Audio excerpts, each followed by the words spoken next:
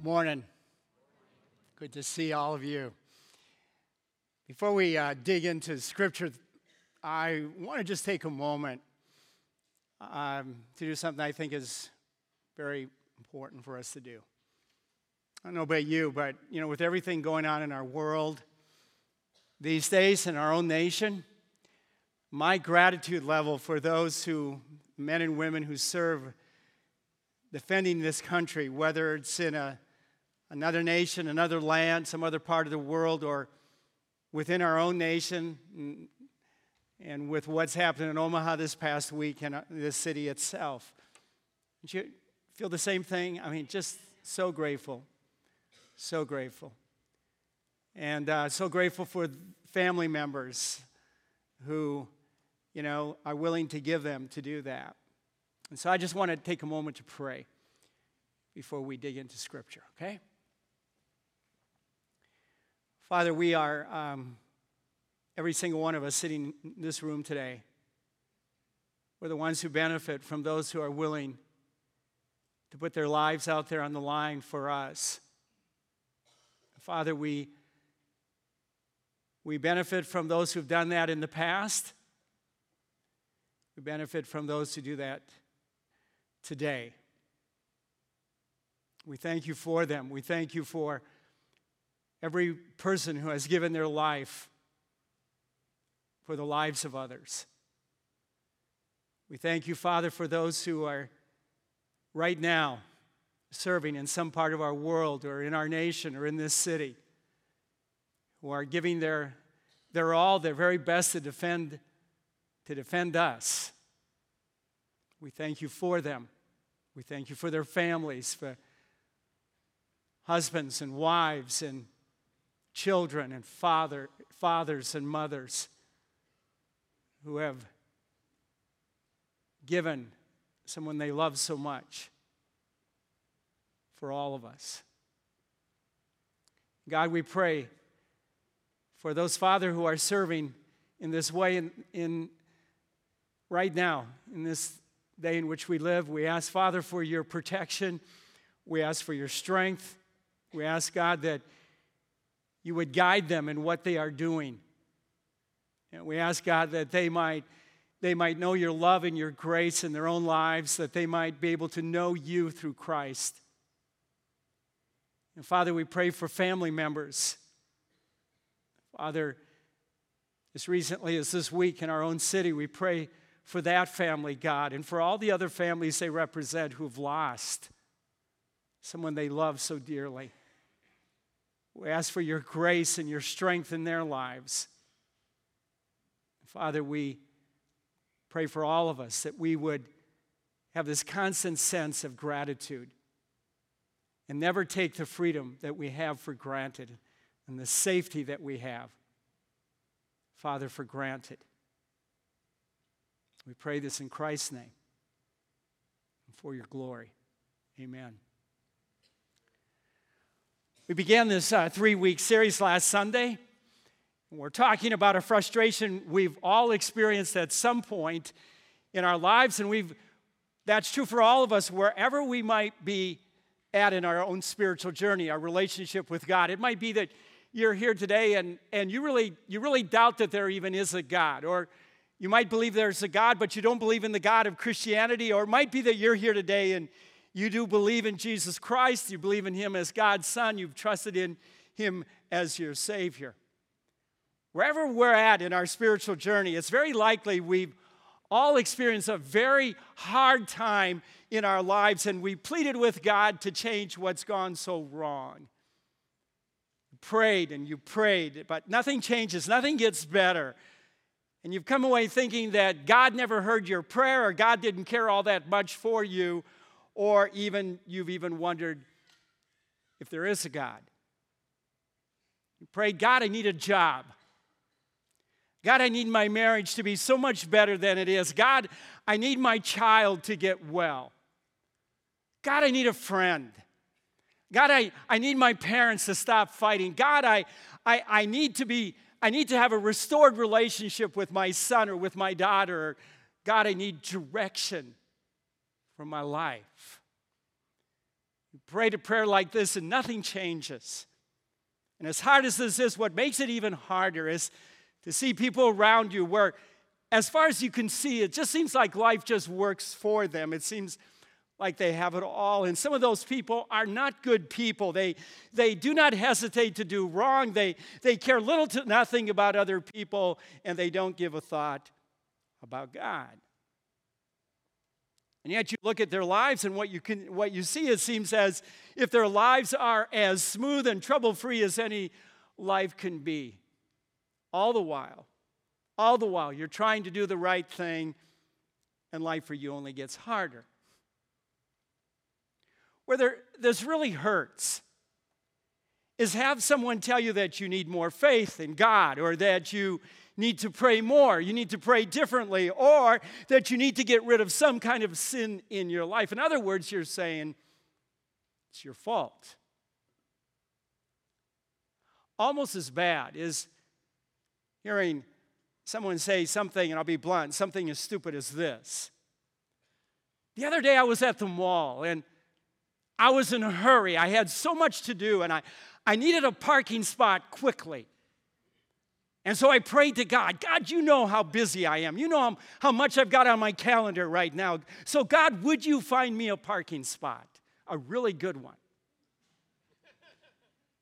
And they say, it happened.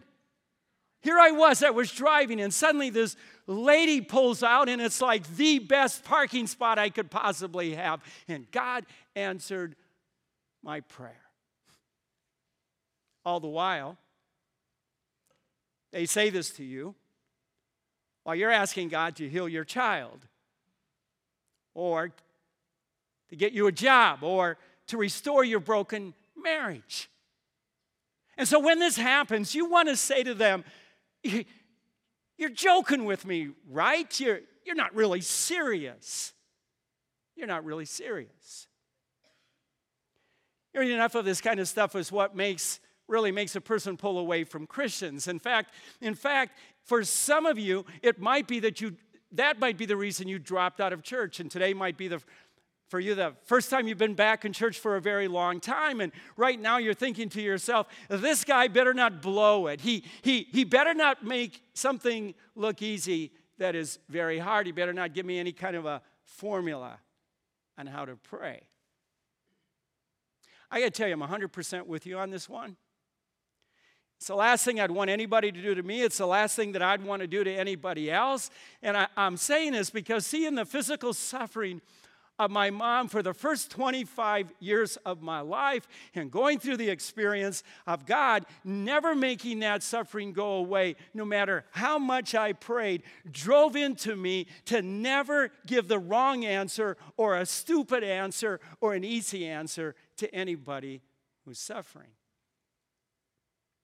I wrestled with this so much in my own life that, to ever want to create confusion and despair for another person, and the impact that this can have on every one of our lives is so great that I would never want to be irresponsible with this kind of thing. If there's anything that I've wanted to get right in my 39 years of preaching, it's what we're talking about these 3 Sundays. My passion for this went to another level after our son Greg died in 2011. I can guarantee you experience the loss of your child, and you will never, ever play around with wrong answers or stupid answers or easy answers to another person's suffering. So what Jeff and I are doing these 3 weeks is help all of us see how God can take what is so hard in our lives, what seems so wrong, what is so difficult to understand, and how God can redeem it for something that has great purpose to it, what's honoring to God, and what's life-changing for us and for the people who know us. The word we're using for this series is repurposed, and which is something which is definitely a trend these days, taking something that was made for one purpose, and instead of tossing it out when that purpose is complete, you reclaim it for another purpose. And And so I think this bumper video that we showed this morning is like my absolute favorite because it just visualizes this so well for us.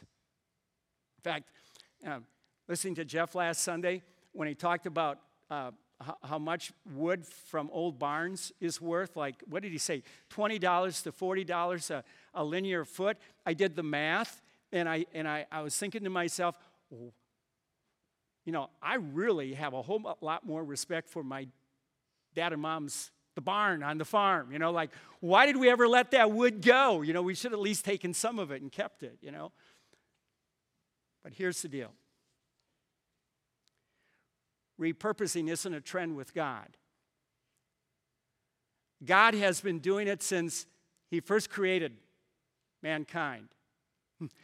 God takes the hardest times in our lives, the most difficult circumstances, and God repurposes them for his own glory and for our good and for the good of people whose lives we impact.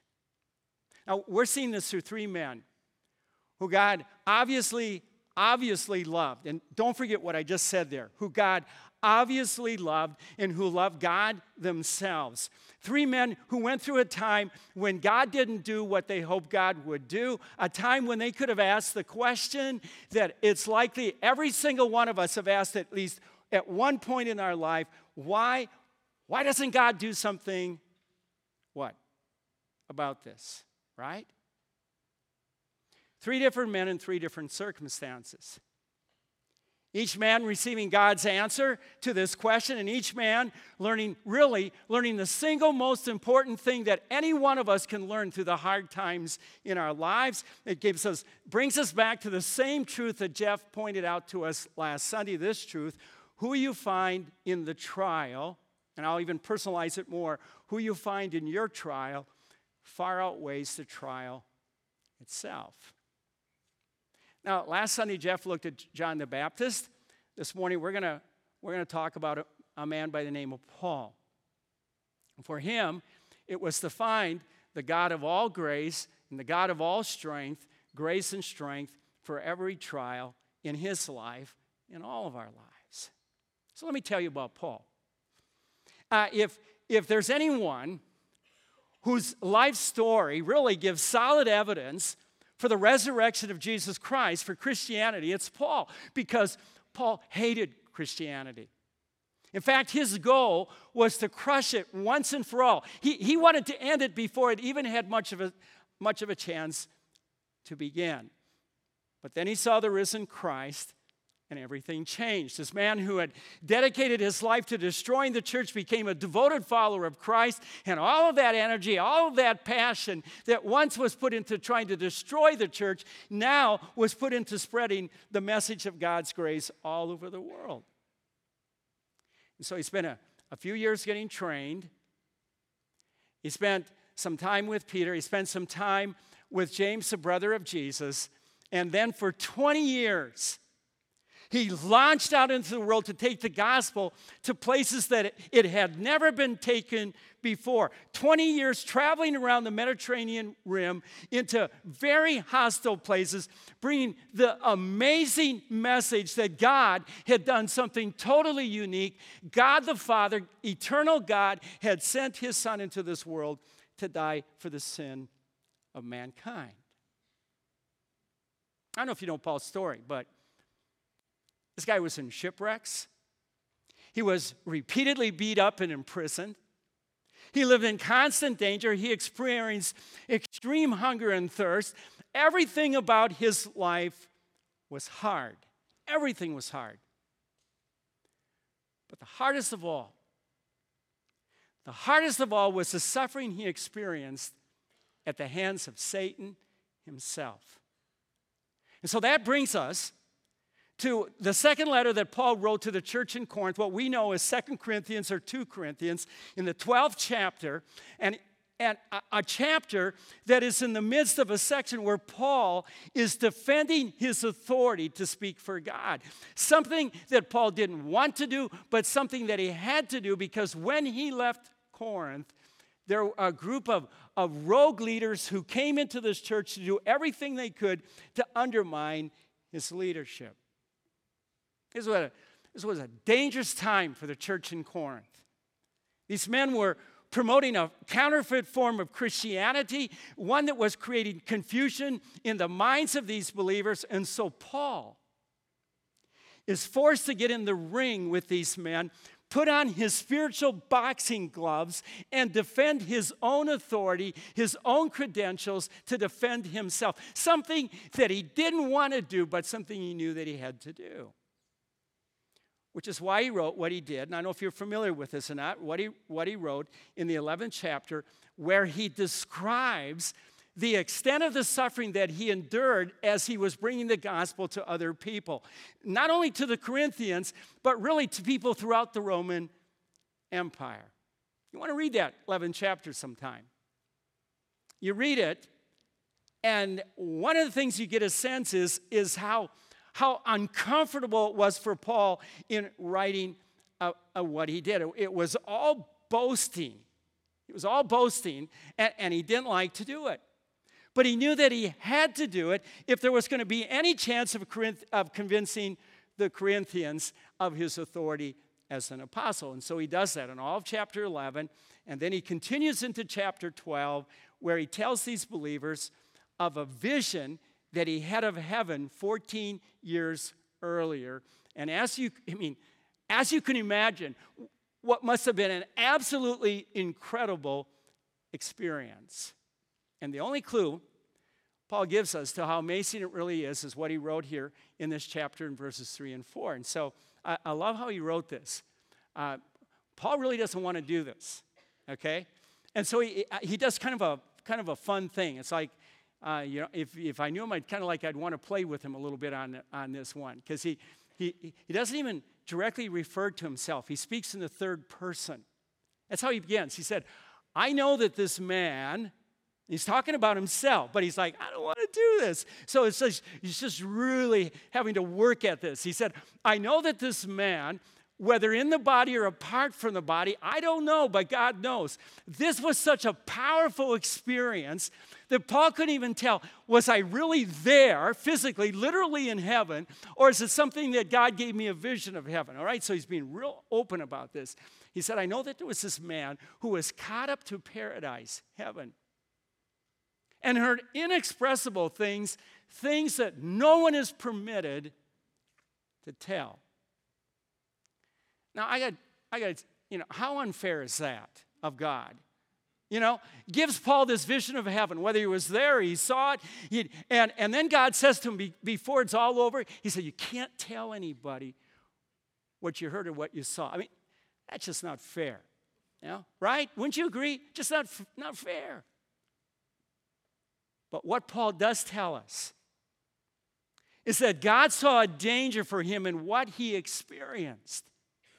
And the danger was one of spiritual pride, of potential conceit. So to prevent this from happening, God allows Satan to inflict suffering on Paul. And here's how Paul described this in verse 7. He said, therefore, in order to keep me from becoming conceited, I was given a thorn in my flesh, a messenger of Satan to torment me.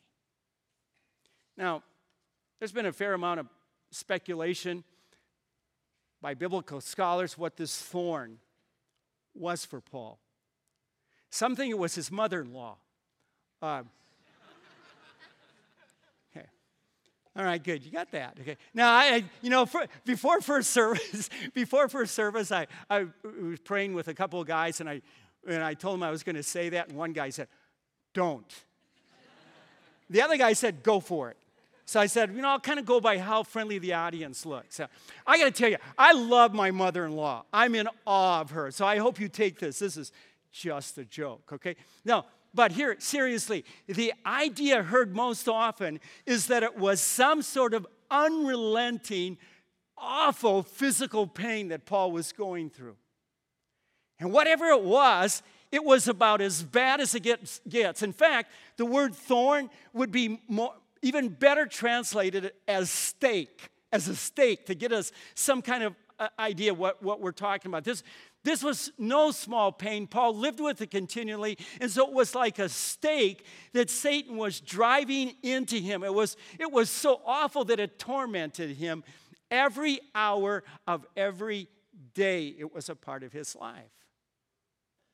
And so Paul did what I think any one of us would do. He prayed. And so he writes this in verse 8. This is how he prayed. He said, 3 times I pleaded with the Lord to take it from me. Sound familiar? Anybody here ever plead with God? To plead with God? I'll tell you what, I sure have. Okay? In fact, I've probably done it enough for all of us. Okay? Paul did what you and I do when there's pain in our lives. We ask God to take it away, to fix whatever it is that's causing us pain. It doesn't matter what that pain might be. It might be emotional pain. It might be physical pain. It might be relational pain. It might be financial pain. It might be work pain. Whatever it is, when there is pain in our life, we ask God to fix it, right? Exactly what Paul did, and he did it 3 times. Now, it's easy to understand why. Let's just think about this for a minute. Here's a guy who's called by God to really the most important thing that anybody could be doing in that generation, and that is to take the gospel of Jesus Christ so that it doesn't just stay within the Jewish people, within the nation of Israel, but to take it to all people throughout the world. I mean, how important is that? And at the end of the day, he was very successful in what he did. Because of him, the gospel was brought throughout the Roman Empire. In fact, I would say he laid the foundation of the church. In fact, truth is, without Paul, or if God would have used, if it wouldn't have been Paul, somebody else like Paul, without Paul, it's likely you and I would not be here today. I mean, that's how significant his ministry really was. Now, here's what I think. Knowing what we know about Paul, I'm betting that when he pleaded with God to take this thorn away, this stake away, that it wasn't about himself, that he wouldn't have to suffer. I'm betting it was more about the hindrance that he thought that suffering would be for him to be able to do what God had called him to do. And I'm guessing that when he pleaded with God 3 times, it doesn't mean that he pleaded on Monday, and then he did it again on Tuesday, and then he did it again on Wednesday, and then he said to himself, well, I guess it's not going to happen. See, I don't think it was that. I think these were like seasons of prayer. Extended times of prayer when it got so bad for Paul that he didn't know how he could go on. It could have been days and nights of prayer that he pleaded with God. And this was not prayer without emotion. It wasn't like, kind of flippant kind of a way where he said, God, it would be so nice if you'd do this for me. Not that. Pleaded with God. God, I need you to do this. God, I cannot go on with this pain. It's more than I can bear. So let me ask you, anybody else ever done what I've done more than a few times? Anybody ever bargain with God? Huh? Anybody? Be honest. Anybody ever bargain? God, if you do this, then I'll do that, I think of Paul. Boy, did he have bargaining power or what? God, look at what you've called me to do. Look at all the opposition that I'm facing. God, I want to stay faithful to you. God, I want to do what you've called me to do. But God, I don't see how I can keep on going with this tormenting pain. It's more than I can bear. Makes me wonder how God could have ever have said no to Paul. It's like, well, he got him there. He got God there. But you know what? God did not answer Paul's prayer. At least not the way Paul hoped God would answer it. Here's what he writes. This is probably one of the best verses in the Bible. Paul said, but God said to me, my grace is sufficient for you. For my power is made perfect in weakness. You know what I think? I think we could stop right here and go home and we'd have something we could take with us. Here's why. Isn't it true that there are times when God doesn't answer our prayer?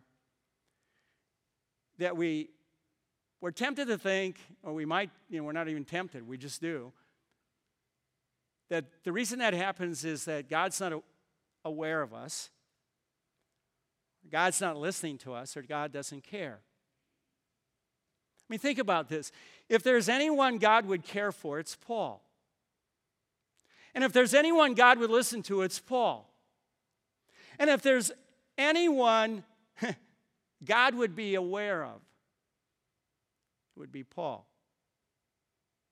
I don't think I'm stretching it to say that next to Jesus, God used Paul more than any other man to impact the world. And it was to this man, to Paul, that God said, no. Don't let that one pass without getting what that means for all of us. And here's what not to miss. God's answer, God's promise was even better than what Paul asked God to do. And what God promised Paul, he promises to each one of us, which brings us back to the key truth in this series. What Jeff said last week, what we're saying now, and we'll say again next Sunday, who you find in the trial, who you find in your trial, far outweighs the trial itself. And for Paul, it was to find the God of all grace and the God of all strength, grace and strength for every trial. And so that's why Paul writes, as God said to him, but he said to me, my grace is sufficient for you. You know what grace is in this context? It's simply the ability to put one foot in front of the other. In the hardest of times, it's the ability to get up and get through another day. It's the ability to keep on going in spite of the fact that nothing around you has gotten better. Nothing has changed. Grace is the ability to find the strength and to find the faith to keep on moving in the direction that God would have you move when everything about your life is pushing back against you. That's what we're talking about. And so God said to Paul, I'm not taking this pain away, but I will give you the grace to deal with it, to keep moving forward with it. And then God gave the reason, and I just love it. God said, for my power is made perfect, is maximized in weakness. Honestly, everybody, none of us would sign up for this. Here's our version. I'll give you a couple examples. We want to be the guy in the end zone with the football under his arm, with his finger on the other hand, pointing up to God and giving God the glory as he makes the touchdown. Or we want to get the Salesperson of the Year award and be up there behind the podium, and they ask us to say a few words. And we're holding our little piece of glass, and we say our thanks to the company for the opportunity it's given us, and we thank the people who work with us, and last but not least, we thank God. We're all about giving God glory, but we don't want God to leverage his glory out of our weakness. We want God to leverage his glory out of our talent, out of our opportunity, out of our strength, out of our accomplishments. And God does that sometimes. But sometimes God says, no, I'm not going to leverage your success. And I'm not going to leverage the skill that I've given to you. And I'm not going to leverage the opportunities I've given you. In this situation, for this time in your life, I'm going to leverage your weakness. I'm going to leverage your inability. I'm going to get the glory from you. But I'm going to do it on the stage of your weakness, not your strength. My grace is sufficient for you. My power is made perfect in weakness. You see, the good news about all of this is that none of us get to choose, because none of us would choose this. None of us would choose anything close to the torment that Paul was experiencing. But here's what's so powerful about it. Here's what you don't want to miss. When you meet someone whose life circumstances are unbelievably hard, but they persevered through it, And there's a strength about them. There's a quality about their character, a piece that anybody would love to have. Isn't it true when you meet somebody like this, you're in awe of them? You have so much respect for that person. And if you ask them how they do it, and they say it's only because of God's grace and God's power, doesn't this make you more in awe of God than the greatest success any person could possibly have? Because of all the skills and the opportunities that God's given to them? Don't get me wrong. I love seeing people give God credit for success in their life. I mean, anytime someone gives God glory, I'm all for it. But the person who strengthens my faith the most, the person who challenges and encourages and inspires me the most is the person God's chosen to showcase his strength in their weakness. They're the ones who make me say to myself, there's got to be a God. There's no other possible explanation for this person being the way they are and doing what they do. So heads up. Heads up if hard times are in your future. And here's comfort if hard times are where you're at today. God will showcase his strength in your weakness if you trust no for his answer. And it doesn't mean he loves you any less. And it doesn't mean he's lacking compassion toward you. And it doesn't mean he's absent from your life. It means the very opposite. It's all about his love for you and his compassion toward you and his presence in your life. In fact, God's strength in your weakness emphasizes his presence. And that's why Paul went on to say this, and I love it. He said, therefore, I'll boast all the more gladly about my weaknesses, so that Christ's power may rest on me. That is why, for Christ's sake, I delight in weaknesses and insults and hardships and persecutions and difficulties. And then he gave why. He said, for when I am weak, oh, it's then that I'm strong. Paul's not making this up, okay? He's not making this up. He's not playing games. He's 100% genuine in what he's saying. And I got to tell you, there was a whole lot of success in Paul's life that he gave God the glory for. But here he's saying, the greatest glory that God's received through my life is what God's done in and through me in my weakness, when there was nothing in me to make it happen. Tell you what. You meet somebody like this and it takes your breath away. Does. It just takes your breath away. They point you to God more than anybody else can. And here's the wonderful truth in all of this, okay? Here's the wonderful truth. Sometimes God says no. But when God says no, he's always saying yes. No, I'm not going to change your circumstances.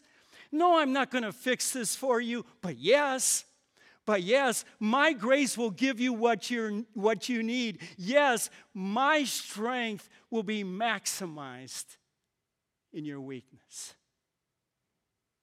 So, here's what I'd like us to leave with today. I've got a few things here I'd like to share with you. Number one, we do have permission to ask God to remove our thorns. We do. We have permission. And it's not a lack of faith to do this, whatever or whoever that thorn might be. Number two, God might say yes and God might say no. Either answer doesn't mean God loves you more, God loves you less.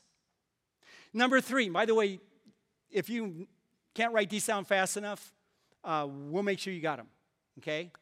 Or you can go online and listen to the sermon again. Number three, God may showcase his power on the stage of your weaknesses. Your circumstances may never change. Some things may never get better. Some things may never work out. Some things may never be healed. Some things may never come back together. And that's not that's not a reflection of God's lack of concern for you. It's God's opportunity to showcase his strength in the midst of your weakness. Number 4, you can't experience God's sustaining grace while resisting His will. You see, sustaining grace begins with all of us saying what Jesus Christ said in the garden before He was crucified. As He was praying to His Father, and He was struggling with the agony that He was going to be experiencing on the cross. And he just prayed His heart out. And at the end of it all, what did He say? Not my will, but your will be done. It begins when you say, if this is what you've chosen for me, God, I'm going to trust you for the strength to do what I don't have the strength to do. Number 5, God is most glorified when we trust Him in the midst of our hard times. Oh, it's true. It's true. When God's grace and God's power are showcased in our weakness, there's nothing that beats that. Nothing that beats it. And so it brings us back to the key truth for this series. Who you find in the trial, in your trial, far outweighs the trial itself. And as it was for Paul, it can be for you and me, it can be for us, finding the God of all grace and all strength, grace and strength for every single trial in your life. I know that there are some of you here today, you're right in it. You're right in the midst of it. Life right now is really hard. For some of you, it's been really hard for a long time. And so I want you to know, I really care. And before we leave this morning, before we sing our final song, I want us to spend time in prayer. But I also want you to know, never hesitate to tap my shoulder on a Sunday morning and say, Steve, would you pray for me? Or send us an email, send me an email. You know, this is one of the reasons why I believe so much in small groups. And so when you go through those hard times in your life, you're not alone. You have a group of people who care for you. And then let me just say this. If you're here today and you wonder if there's a God, you're really asking, very honestly asking that question, is there a God? Is there really a God? Here's what I can say from my own experience. Okay? There's a lot of reasons I believe there's a God. There's a lot of reasons I believe in Jesus Christ. Number 1, His resurrection proved it beyond any doubt. But I just got to say this to you. I grew up watching my mom. I had 25 years watching her. A woman who, when she died at the age of 58, her body was so twisted and so destroyed by the rheumatoid arthritis, she looked like an 80-plus-year-old woman. And anybody who saw my mom in a wheelchair and saw her smile and heard her laugh would have said to themselves, how in the world can this lady smile? How can she laugh? And if they just spent an hour with my mom, I'll guarantee you, they would walk away from it and they'd go like, wow, how does she do it? And I had 25 years of seeing her character, seeing how much she loved and cared for other people. And I got to tell you, one of the things it did for me, it convinced me that there's a God. Because I knew there was no way my mom could do this apart from her relationship with Christ. And then I can just tell you from Beck and my own experience, since we lost Greg, our son, the only way we've made it is by the grace of God. The only way we've been able to take one step after another and keep moving forward in life is because God truly was there for us and with us. God has given us the grace and the strength we've needed. I just want to say that. Whatever it's worth for you as you're asking those questions. Okay? So I'd like to pray, and then we're gonna sing one more song this morning, okay? So let's stand together. Let's pray. Father, there's so many reasons I love you. There's so many reasons I want to praise you and thank you for everything you've done. But God, right at the top, the very top, is that you were willing to suffer for each one of us in sending your Son to this earth to be our Savior. You gave your precious Son for all of us. And then, God, when I think of how much you've suffered through the ages, that you, a loving God who created us, gave us the privilege of life itself. And yet, God, how often have how often have all of us, in a way, just kind of shaken our fist at you or rebelled against you and just said, God, I'm going to be my own God. How that must just break your heart. We're so grateful, God, that you would love us this much, that you just keep suffering for us. And God, I just pray for each person here this morning who is in that hard time. God, I plead for your grace. I ask for your strength in their life. I pray, Father, that you would give them everything they need to keep on trusting you and allowing you, God, to do your work in their heart and through them into the hearts of others.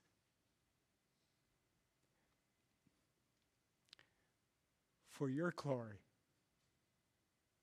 and in the name of our precious Savior, our Lord Jesus. Amen.